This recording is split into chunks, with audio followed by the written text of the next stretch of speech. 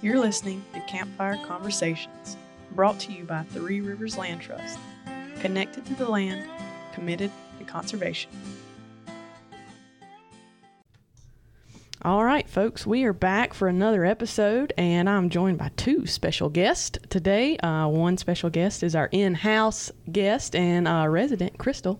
How you doing today? I'm doing good, Katie. How are you? Good. So we're glad to have Crystal with us, but we also have another special guest, Mr. Scott from the Natural Heritage Program. How are you doing this morning? I'm doing fine, thank you. Yeah, so do you want to go ahead and give yourself an introduction, introduce yourself and what you do? Yeah, sure. I'm Scott Pullman. I work with the Natural Heritage Program, and we're a small state agency. We work across the state, and I say small. I just checked this morning. We have 11 full-time staff, so it's pretty small to cover the state. We mostly provide information on habitat across the state, using information and database on rare species and high-quality habitats that we maintain with the help of a lot of partners that contribute information to this database. And then we also administer some conservation or protection tools, the registry and dedication. And my job really is to administer those two programs. Registry, which is a voluntary agreement between the landowners and managers and our department. And then dedication, which is very similar to a conservation easement, actually. It's a conservation easement to the state, maybe the best way to describe it. Okie doke. And before we get too far into that, what about you and yourself personally? How'd you get into working with the Natural Heritage Program and your background, just as a person, your personality, what you like to do, etc.? So I grew up in a family that included several hunters. So my background in conservation probably came from the hunting part of it, and also just real fortunate as a kid when the first house we lived in was next to a big wooded area, and I just got to explore that pretty much every day on my own, and just that's where I just learned to feel comfortable. So probably between those two things is what really influenced me. How I got to the Natural Heritage Program, I worked for I worked in the mountains and in the more of an advocacy organization in the early, mid-1990s. And then I did my graduate work at the University of Georgia. And when I was coming out of graduate school, I worked on two projects. We were trying to move back to North Carolina. I got to work on a research project up in the mountains, and I got to work actually as a contractor on a planning project for the North Carolina Coastal Land Trust, doing riparian protection plans along the two Blackwater rivers, the South River and the Waccamaw River. And it was a new part of North Carolina for me, and I was so excited. And when I was doing those plans, I was working with the folks at the Natural Heritage Program a lot. So when a job came open, I applied for that job and was fortunate to get into the Natural Heritage Program. Good deal. So you've not looked back since, right? Well, I did look back briefly. Our program was sort of defunded several years ago.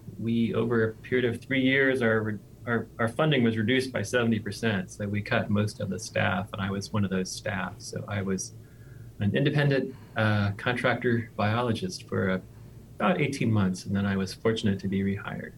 Yeah, so I imagine that's kind of a hard hit to us in the conservation world when a program such as that is defunded or cut back. So, Crystal, I know you've been here a while and have worked significantly with folks at the Natural Heritage Program. So do you want to talk about that and how important their role controls or influences what we do?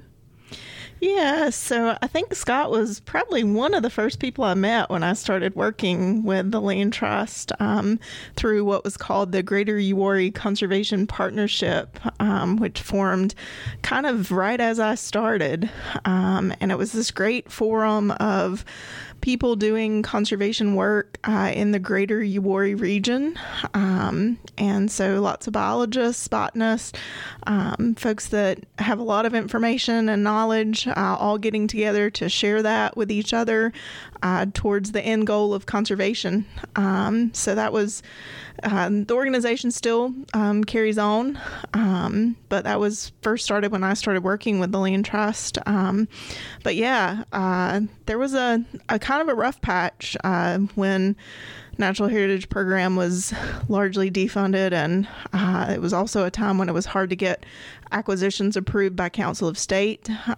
So that was difficult across the board. And you know, one of the things that I always think about with the Natural Heritage Program is, I don't know if it's still your motto, but the science guiding conservation, which is really very true. The information that they provide us is critical for the grant funding that we're able to get to protect properties. You know, a lot of the scoring systems for the Land and Water Fund and several other trust funds are based off of knowing what's out there. And, you know, having a team of, you know, highly trained biologists to go out and look for these species in natural communities is just invaluable to the work that we do. So, you know, that's pretty much what my experience has been. And personally, it's been very rewarding because I get the opportunity to go out with a lot of these biologists when they go to our properties or the properties we're seeking to protect. So folks like Scott and a lot of the other folks, Laura Robinson, that used to be the botanist, and Bruce Sorey, and Mike Shafley, and they've just got such a top-notch crew of folks that have worked and are working with the Natural Heritage Program to gather this information that's so useful for the work we do. Yeah, so essentially a team that goes out on a parcel of land and identifies everything. Is that an accurate assumption? Yeah, it's pretty cool. And we had our big tree hike back in the spring, and going out with somebody that you can point to anything and say, what is this? And they know it is pretty remarkable, and people get excited about that. Yeah. You know, just from point out, that's not me. I don't have that skill set. You have some of that, Scott. Some of that. What is your specialty, Scott? Do you have a thing that you were that you hone in on, and you're kind of the expert in that field? Well, I'm the jack of all trades here, so I specialize in administrative work, I guess. Hey, every program needs one of those for sure. But yeah, I get out. We often get to review management proposals and do, you know, when a project gets funded by the Land and Water Fund, often there's some inventory work that gets done. So I will get a chance to get out in the field, you know, either for some inventory work or to review a management proposal. And we've also really started a monitoring program with some volunteers recently, and I've been able to get out with the volunteers too. We have some really, that's another thing, Crystal. We actually have some highly qualified volunteers now that are contributing a lot of data. Well, and Crystal contributes data too.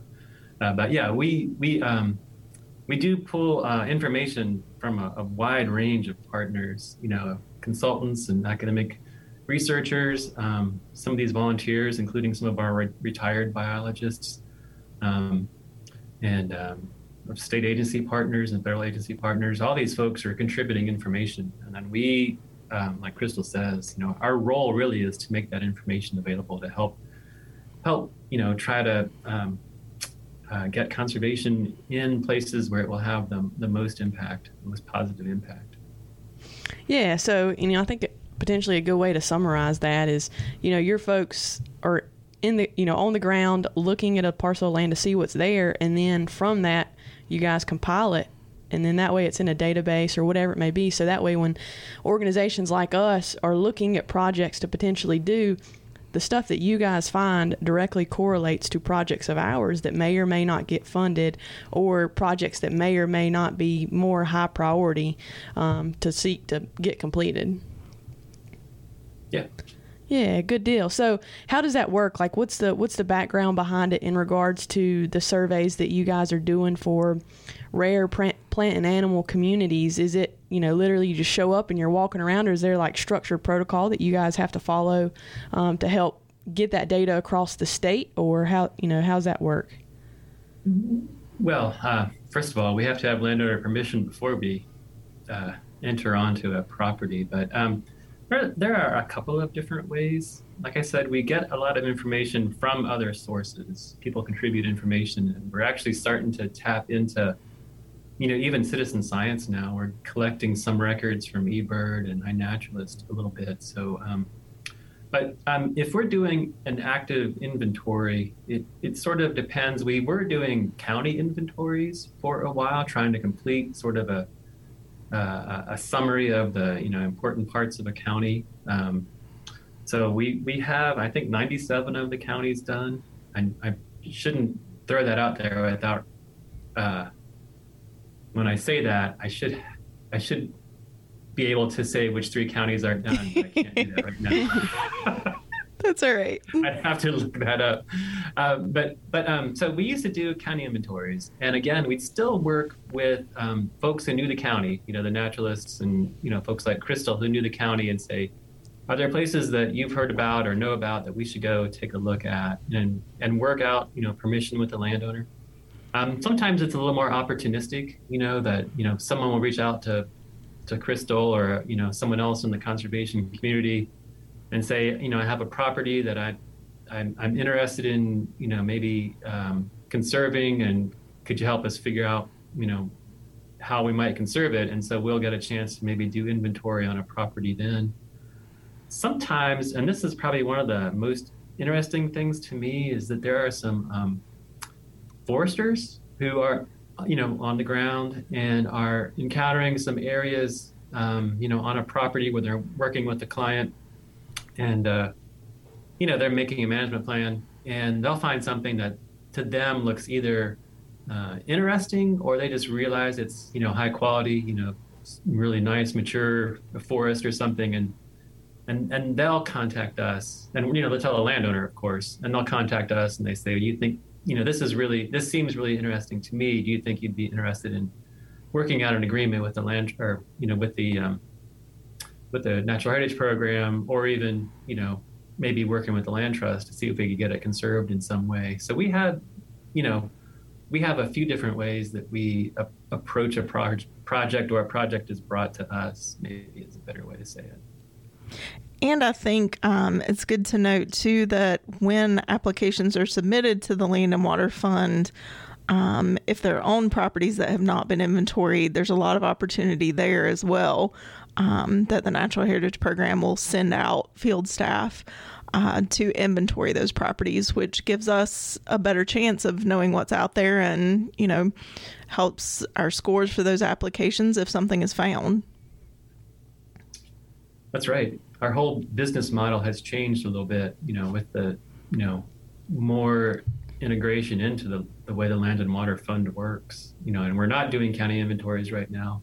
And our biologists are pretty busy from March to June almost, trying to visit as many of the application projects as we can to make sure that we're not missing information that would help, an application score at its highest.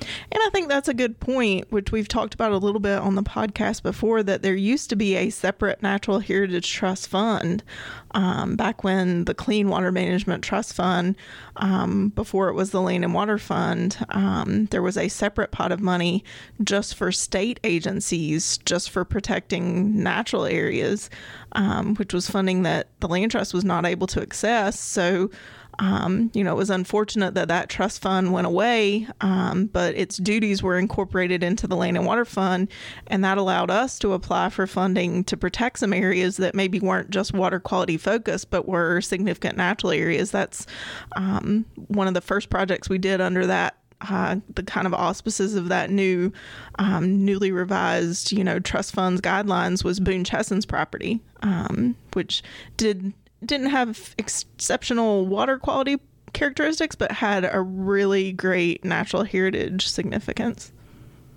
So what would be some of those other significant natural heritage areas that would be very beneficial or rank high on a project, in terms of, maybe that property doesn't have that water quality value like you're talking about, but, you and I know that there's so many other plant communities or whatever that is very, very important for protecting. So do either of you guys have any examples of those that you've seen that, like, when you see that, you're like, oh man, we really need to protect those? I mean, I know you've mentioned the Flat Rock might be an example of, one of those areas. Yeah, so I think there's a lot of different ones, but it's more kind of looking at plant and, natural communities rather than just wetlands and floodplain, I think is really the significant difference. So we're talking about longleaf forests, we're talking about dry oak hickory forest, we're talking about these natural communities as opposed to just areas that might be protecting water quality. Yeah. So what are maybe some of those really good success stories that either of you guys have seen over time, something that automatically rings a bell? It's like, oh my goodness, I'm so glad the Natural Heritage Program come out and we were able to find either a specific species or something in that regard, just unique and really significant that maybe would have been missed otherwise. Well, I mean, it's an ongoing effort, but there are some projects that I think, because I cheated, I guess. I looked ahead of time to think about this question. There are some projects that maybe happened because we had that information at hand. So to me, a good example is the Eastwood Preserve, which is in Moore County. It's a plant conservation program preserve. And we knew there was a lot of ecological significance tied to that area. And in particular, there was a population of sandhills lily, Lilium parafilum.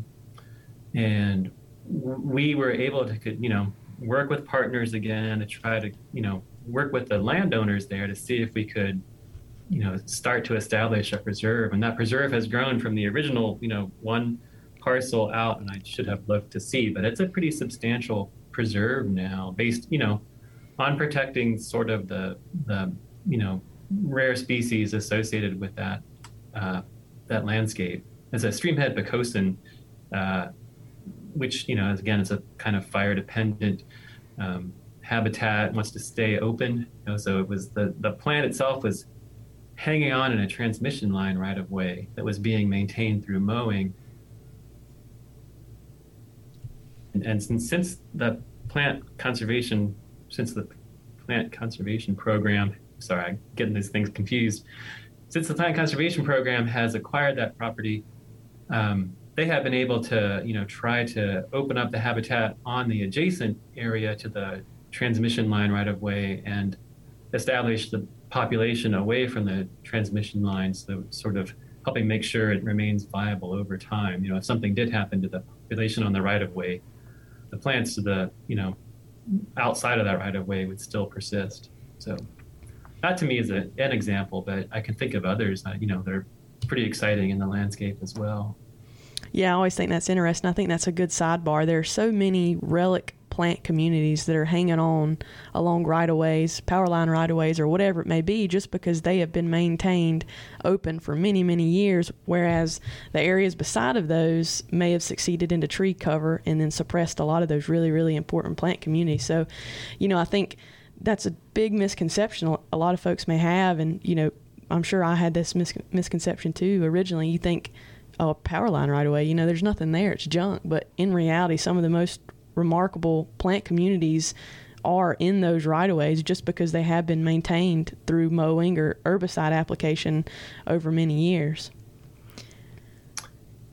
Yeah, that mowing we think is probably a little more beneficial. The jury may still be out on some of those herbicide applications. We're seeing a shift maybe in some of those plant communities, but yeah, again, the jury is still out on those. So.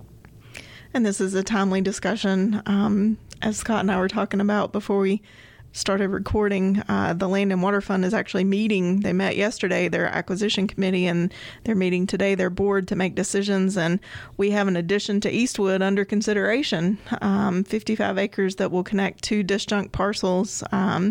This is in Moore County, so this was not one of our original counties, but since we merged with the Sandhills Area Land Trust, we've picked that up. And actually, one of the first projects I closed after we started working in the Sandhills was a 15-acre addition to Eastwood. So now we've got another one up for consideration and should find out probably by 5 o'clock today whether that's funded or not. Yeah, it might be later. Yeah, that's true. I think the committee or the board isn't meeting until 3:30 to start that discussion. So, but yeah. I'm looking forward, whatever time it is, I'm looking forward to seeing it. But as far as that project goes, one thing to note about that project, the way that it connects those 2 parcels, is that fire is a really important tool to manage these habitats. So having, that connectivity and, sort of growing that preserve out is really important. So we're really, really supportive of that sort of effort to sort of grow out these preserves and connect them and make sure that we can maintain them. Yeah, good stuff. So just looking through y'all's website, I saw that y'all have registered heritage areas. So can you discuss that and what a registered heritage area is? Yeah, sure. Happy to. The registry program is a voluntary agreement between our department and the landowners of a natural heritage area. So it's an area that's recognized between both parties as having some ecological significance, presence of a rare species or high quality habitat. And it's voluntary and non-binding, but it's a good way to establish that relationship and sort of help landowners in particular understand the importance of a site. And we offer management recommendations. There's a little bit of actual protection in there from some regulatory protection from sewer lines, new sewer lines. But it really is, in some ways it's what we hope is a step toward a long-term protection, something like a conservation easement, because it's voluntary and non-binding, and it actually lapses with a change in ownership. So unlike a conservation easement, which is perpetual and runs with the land, the registry agreement will automatically lapse when, the land changes hands. We do use the registry agreements a lot on federal land, and some private landowners also really like to register their land as well. So some really interesting registries in the Uwaris on both the National Forest and then also the Pee River National Wildlife Refuge. We have some really exciting places there that are registered. And because those lands aren't going to change hands, those registry agreements should be as close to permanent as we can get on those federal lands. Yeah. So what would be a benefit, if we have a listener listening, what would be a benefit for them to reach out to you guys about potentially registering their own piece of property? Well, we use it to track elements of biodiversity, like rare species or high quality habitats. And we offer management recommendations. Trying to think if there's any other, just the recognition maybe, I don't know, that it is someplace that's really important for the, people of North Carolina, that there is something on their property that is important. Yeah, I think that's a good badge for any landowner to have, just to recognize what's there and, a pat on the back to say, hey, you're doing the right thing and you're promoting those natural communities that are so important. Yeah. So what about, I think this whole conversation with Scott coming on the podcast come from a project that you guys were working on. Is that right? A Poquoson project or something along those lines? Oh, well, we reached out to Scott because we had some landowners interested in protecting a Poquoson. But yeah, I mean, that's a kind of a new area for us, working in sort of the Sandhills and more eastern counties of our region, looking at what's called a Carolina Bay or a Pocosin. You've got some unique habitat types that may have some additional funding opportunities because of what they are. But yeah, we were kind of reaching out to Scott to see, as we oftentimes do when we're looking at a project, what's the natural heritage potential of this tract? I mean, is it something that we really need to work to protect, or is it something that is significant or not really? Yes. I have to say, I don't remember the details of the project, but we are really interested in these areas for a couple of reasons. One of the projects that I'm working on is it's tied to the peat soils, and Pocosins are sort of a subset of the larger group of peatlands that we have in North Carolina. They're some of the largest. Pocosins are usually these extensive areas with peat soil, sometimes several feet thick, and they store a lot of carbon. That's the one of the really important benefits of these areas, and we're trying to make sure that they sort of remain, because if you remove the water from some of these areas, they're much more susceptible to fire.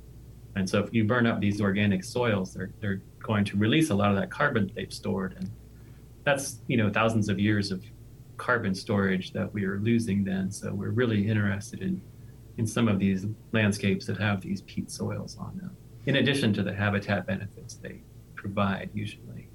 Yeah, I know. I can't remember the details of that specific project, Crystal. I'm sorry. Oh, no, you're fine. Well, it was just an interested landowner that we were that had reached out to us, and we were trying to explore the conservation opportunities for it. Okay.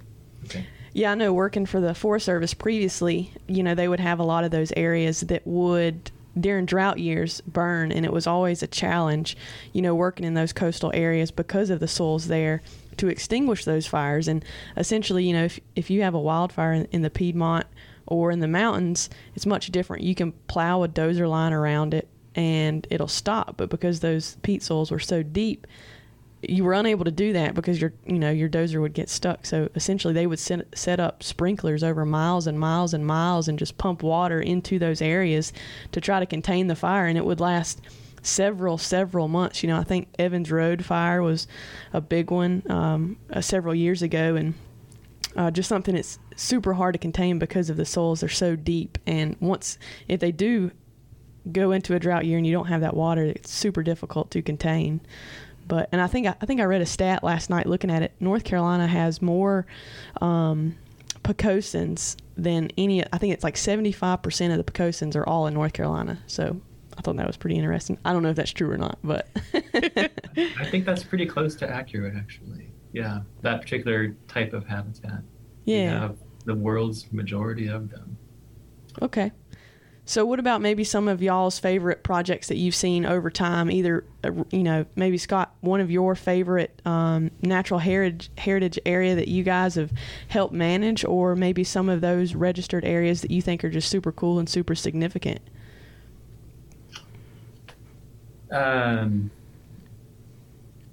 Gosh, how do you pick a favorite? Or top three, whatever's easiest. Yeah, three. I will say a few years ago, I got to, work on some of the Uwharrie projects on the Uwharrie River. And that is one of my favorites. It's one of my favorite places to paddle, too. So I think you came out on one of our field trips and brought your kids. We had a paddle trip there. Yeah, that was a good day. So I really am, and so I should. You asked me what my specialty was, and in my background, my training, actually, I was an aquatic ecologist at one time, so I have great appreciation. You were holding out on me. You said there wasn't one. Well, I don't do much actual, aquatic ecology work now. I do mostly protection work. But yeah, so I do love all the aquatic systems. Uwharries is in particular, a really important place, globally for aquatic systems. And Lots of rare mussels. Lots of rare mussels, yeah. So really, appreciate not just the systems there, but also the fact that I can get out and paddle on those places. And it's really, one of my favorite paddles in North Carolina. So yeah, that's one of my favorites for, a couple of reasons, I think. What about you, Crystal? Do you have a... The project that I always think of, and this was back when the Natural Heritage Trust Fund was still the Natural Heritage Trust Fund, was when we protected what we call the Nichols property, or the Arnett Branch Longleaf Pine Forest, which was a partnership project with the zoo. The North Carolina Zoo owns that site now, but it's a tract that's in Montgomery County, so it's Piedmont longleaf. A lot of people don't think there are longleaf in the Piedmont, but there are. This tract has some 300-year-old longleaf. The tract's about 116 acres, and about 85 or so of those are these older longleaf. It's just a really, really cool project. It had been identified as a natural area before we even started working on it by the Heritage Program, because you can see it from the road. It's pretty obvious what it is. And because of that, we were able to get funding from the Natural Heritage Trust Fund for the zoo to acquire that tract. And that was during the upheaval time we were talking about, when they were cutting a lot of those budgets. And even though we had funding dedicated, we couldn't get it approved by Council of State for a number of months. So the Land Trust actually bought that tract and then transferred it to the zoo when the funding finally came through. But yeah, that's definitely one of my favorite places. And it is the natural community there. There's not really a specific rare species unless you count longleaf pine. But they've been doing some burning and opening the understory since they owned it. And now there's yellow fringed orchids and some other cool stuff that's popped up there, Carolina lilies and things like that. So yeah, I think that place has some pretty amazing potential, and definitely an important site that wouldn't have been conserved if somebody at the Natural Heritage Program didn't look up from their car on their drive from Troy to Asheboro one day and say, hey, that place looks pretty cool. Yeah, and I think, that's so wild. You and I were driving through there, I guess, last week, and you pointed it out. And, think how many people drive 134 every single day, and they have no idea that is sitting there. And, just to the blind eye passerby, if that was to be harvested like any other stand in Montgomery County, a loblolly stand, nobody would bat an eye. You know what I mean? Yep. It's wild to see that, yes, we have these significant resources, but so many folks are just unaware of it. Yeah. And when we got that property appraised, we did both the land appraisal and the timber appraisal, and the timber was worth about twice what the land was worth. Gosh. Wow. So it's all, it is really neat to see that it is conserved, and it wasn't just passed off and say, yeah, we're going to get top dollar for that timber and be done with it. And that took a landowner who was interested in what they had and willing to work with us to see it protected, which is really the story for just about every property we do see protected. Yeah. We were talking about earlier how conservation work doesn't happen quickly. So we have to have landowners that believe in what we do. Even when we are purchasing land, when it's not an easement, but an acquisition, it's not something that's going to happen next week. Very rarely are we able to act within, even a year's time frame. So having landowners that are aware of what they have and interested in seeing it protected is pretty key to being able to make that happen. Yeah, I kind of think that's the story to everything we do. We're not knocking on people's doors to say, hey, do you want to conserve your land? Because one, we don't have the time to do that. But two, it takes that person who wants to do something and is really, they value their land. Like Boone Chesson, we heard him speak at a meeting of, maybe 100 landowners last week, and you can tell in his voice and the things that he is saying that he loves that land more than anything, and he's put so much into it over time. So for him, the right step was to have it conserved. That way it remains the way it is, or perpetuates that plant community over time.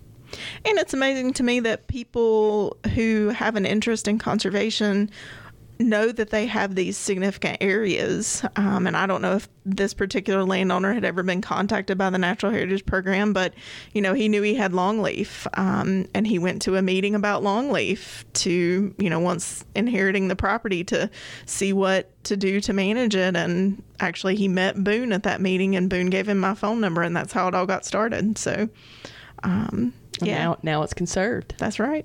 I think we're about to get booted off. We got 18 seconds left, I think. So we'll start a new meeting and send you a link, Scott. All right? Okay, thanks.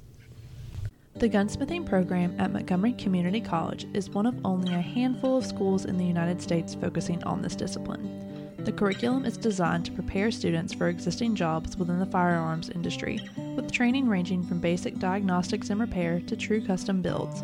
Courses are available for every interest and level of commitment, from a 3-day class to the full 2-year degree program. Gunsmithing is considered one of MCC's Heritage Crafts programs. Other specialty programs include taxidermy, hunting and shooting sports management, forest management technology, and pottery.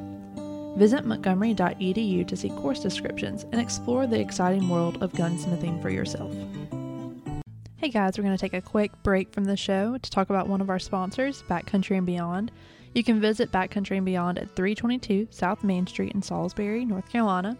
They've got a lot of awesome things right now. They've got a new restock of the Meat Church seasonings. They've got their Traeger grills that everybody knows and loves. And if you get your grill from Backcountry and Beyond, they have a free setup, assembly, and delivery to Salisbury, North Carolina and the surrounding areas. So you can get hooked up with a nice grill and you can get those seasonings while you're there too.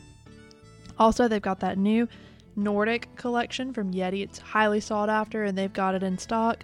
So be sure to pop on down there and get all of your outdoor needs, or if you can't make it down to Salisbury, you can shop online at www.backcountryandbeyond.com. So I know while we were originally discussing this podcast, Crystal, you said if you didn't work for the Land Trust, where would you work? I said I would work for the Natural Heritage Program. And excellent. see, Scott likes that. Maybe I shouldn't have said that. That's all right. I mean, it's, it's a very cool part of my job, getting to, even my existing job, getting to go out and look for neat species. I mean, I've done a variety of different wildlife surveys, from bog turtles to mussels to electroshocking fish to snorkeling for hellbenders and everything in between. You're like smiling. Your smile is touching both ears right now, just when you're talking about it.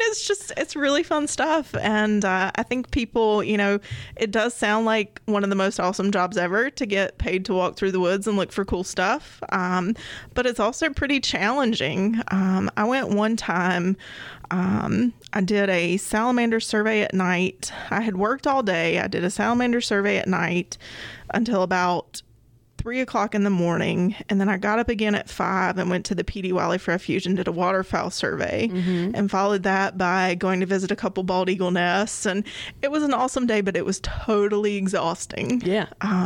So, a lot of these wildlife biologists and natural heritage biologists, they do have the coolest jobs, but it's also extremely challenging. I mean, they're going in, Pecosins, they're going in bogs where, the creature from the Black Lagoon is known to be inhabiting, and mosquitoes and water moccasins and all that good stuff. And you're getting up early or you're staying up late. It's cool stuff. So you say it's hard, but you want to tell your bog turtle story? Right?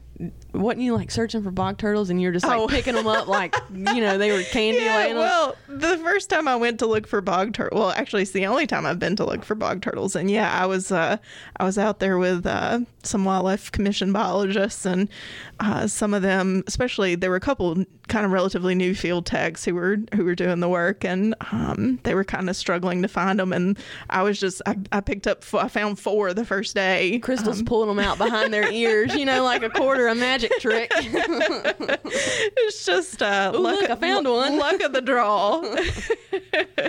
And they are one of our more charismatic rare species. Oh, they're adorable. Yeah, definitely. So what are you? Wow, that's a good day, Crystal. I don't get too many of those. Yeah, well, I've got to do a lot of good stuff, and you get the opportunity to learn from the people that are carrying out this work, which helps me do my job better. Yeah.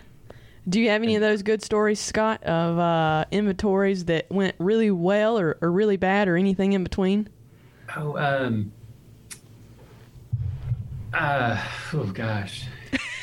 Well, yeah, probably. Which ones are appropriate for the viewing public? Well, I had to call it a day one day. It was going to be. So one of the challenges also is you have to go when you when things are flowering or when you're going to see things, but sometimes you also have to err on the side of caution. So yeah, there was one day where it was supposed to be 100 degrees or whatever, and I needed to get out to a site. So my strategy was to get out as early as possible. So yeah, I was up, out before it got light, and there's a swamp, which is one of my actual favorite habitats, but yeah, it's a little risky. And there were cypress knees sticking up, and I was going through there trying to be careful not to touch everything because there's so much poison ivy. And I was kind of stumbling around, and it was starting to get warm, and raccoon came out and stumbled around like right in front of me, and just clearly there was something wrong. And that is the day that I said, you know what, I can come back tomorrow. I didn't know where that story was going. Is trying to tell me something right now that I don't need to be out here. Right. I did go back it was the next couple of days, and I had to go back with Alvin Braswell, who's the former curator of herpetology at the museum. And Alvin had been to the same site roughly around the same time that I was there. And the same day where I saw no cottonmouths, Alvin saw 10 or something like that, and he's like, well, you want to go see one? And I was like, yeah, sure. And, within 5 minutes, he had one. And I'm so appreciative of people like Alvin who can have, who have developed that eye over time. Anyway, yeah, so I have stories like that. But I also wanted to say that when I did work for the North Carolina Coastal Land Trust, there is something that I don't get to do very often that Crystal does get to do. And that is to go out with people on their property, because most people love their property. I mean, they just love it. And it's just fun to go out with someone who has that level of appreciation of their land. And, it's almost contagious. You get excited too sometimes with folks who, have this property and they've been, trying to take care of it and do their served in the future. And that is also a really good day. So, that I will say, I don't get to do that very much. So and also the other part about biologists, some of the days that are fun are also followed by 2 to 3 days of sitting in an office looking at a computer screen to get data in and write reports and do all the other work. And in fact, one of our biologists who's retired used to joke around that he doesn't actually get paid to go out in the woods. He gets paid to sit in a chair and look at a computer screen, because he would do the woods part for free. Yeah, I would agree with that. I know that was a learning curve for me. When I was working on my master's, we were doing plant surveys, and at the end of the field season, we would have a stack that was several feet tall, and we would have to go through and enter all those plant species in Excel, and you don't realize how long that takes, but it's an endeavor. So I definitely feel y'all's pain in that regard. Well, some of our biologists have created shortcuts. They're walking around with an Excel spreadsheet, and they're collecting information in a format that's going to be. So we have tried to embrace technology to help us, shorten the time frame for some of these things now. It's pretty impressive what tools we have now, as opposed to 20 years ago when I started. Maybe what are some of those big innovations in the last few years that's made it super conducive to you guys to carry out your work? Oh, well, when the Natural Heritage Program, which is going on 40 years, I should remember this. Anyway, yeah, the Natural Heritage Program dates back to a time when there were punch cards, when the computers used punch cards and things like that. So, and then we actually have a few around here just for, archive purposes, just because they're entertaining to see.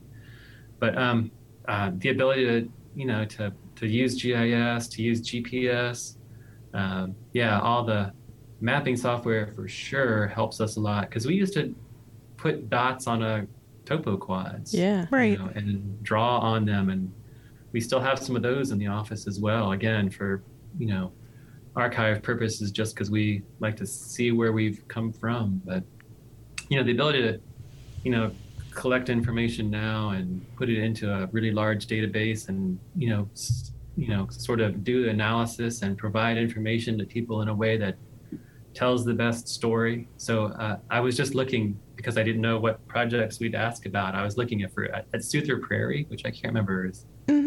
Barris is in your area? Yeah, right? we did help with Souther. Yep. Yeah, which I was curious because it has some really rare species on it. I just looked to see, like, of the species that are there, where else are they known from? And there are 2 species that are known from Souther Prairie that aren't known from anywhere else in North Carolina. They're the only places we know they exist in North Carolina. So we can, it's kind of fun to, sort of look at the data and sort of figure out, how to tell the story about a place, and say, well, this is why this is important, or something like that. So. Yeah, and I'll say a couple of follow-up things to that. Makes me feel really old, but when I started with the Land Trust, we didn't even have a handheld GPS. I mean, I didn't have an iPhone. I was printing out MapQuest directions to get places. Yeah. I was walking through the woods with, whoever would volunteer to go with me and say, well, which way do you think north is? Like, I mean, it was a different time. And, now we have Avenza. I can tell you exactly where I am at any given point on any property, and I can take pictures and waypoints. And it's funny, 2 of our staff members went to Land Trust Rally last week, and they were saying, oh, this new app will do a baseline inventory for you. All you have to do is take the pictures, and it puts it in Maps and puts it in PowerPoint for you. And I was like, I've spent years of my life doing that. Yeah. It's pretty remarkable. So Definitely makes our job easier, too.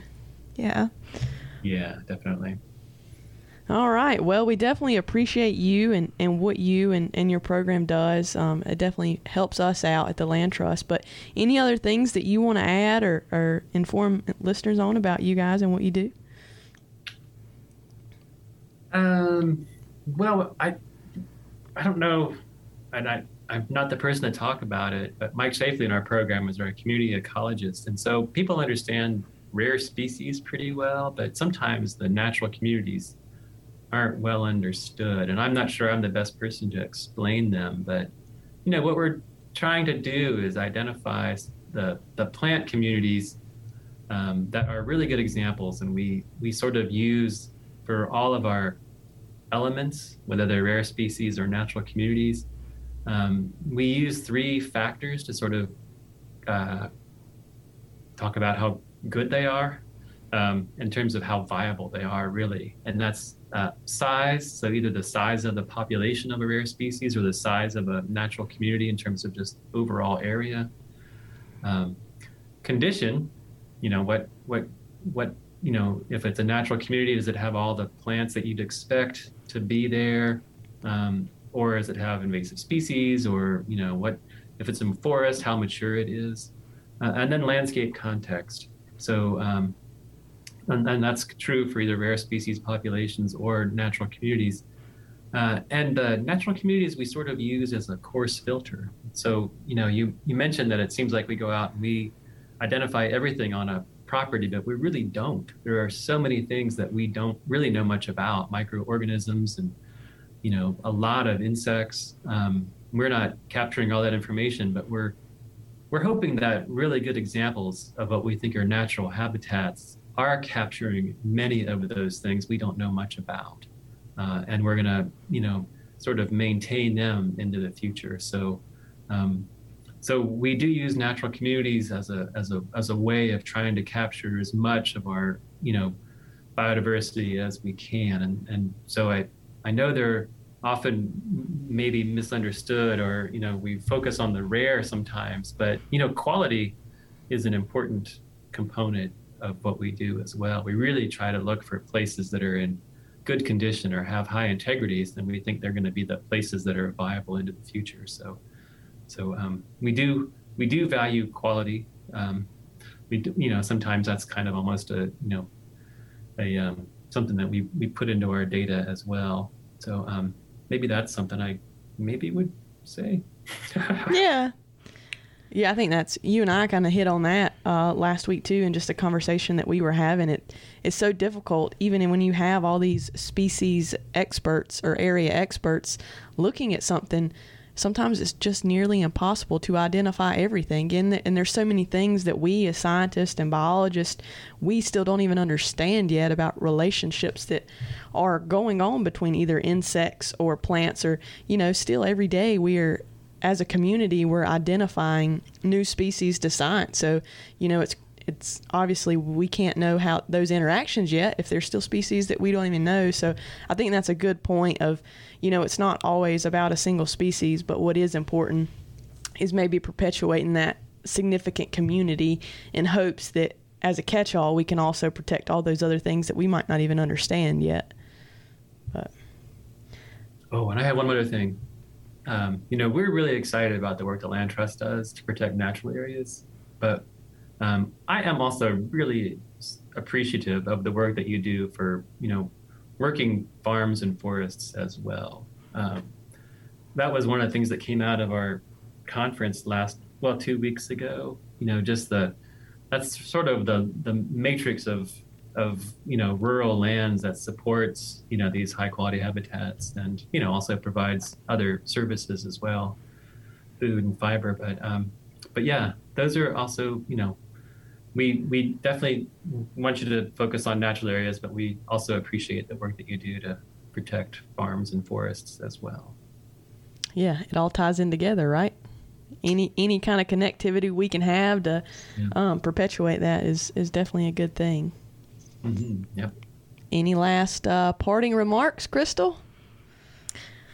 No, I guess the only other thing I was thinking about too is just the significance of the Natural Heritage Program as this repository of information. That we have GIS files that show us, and there's sensitive data, so the Natural Heritage Program has a website you have to have a registration for, and fortunately they make that information available for free for nonprofits doing conservation work. But just the amount of time it takes to compile all that information, as you were talking about before, the stacks of paperwork and keeping all of that geo-referenced, and so we have the ability to look those kinds of things up.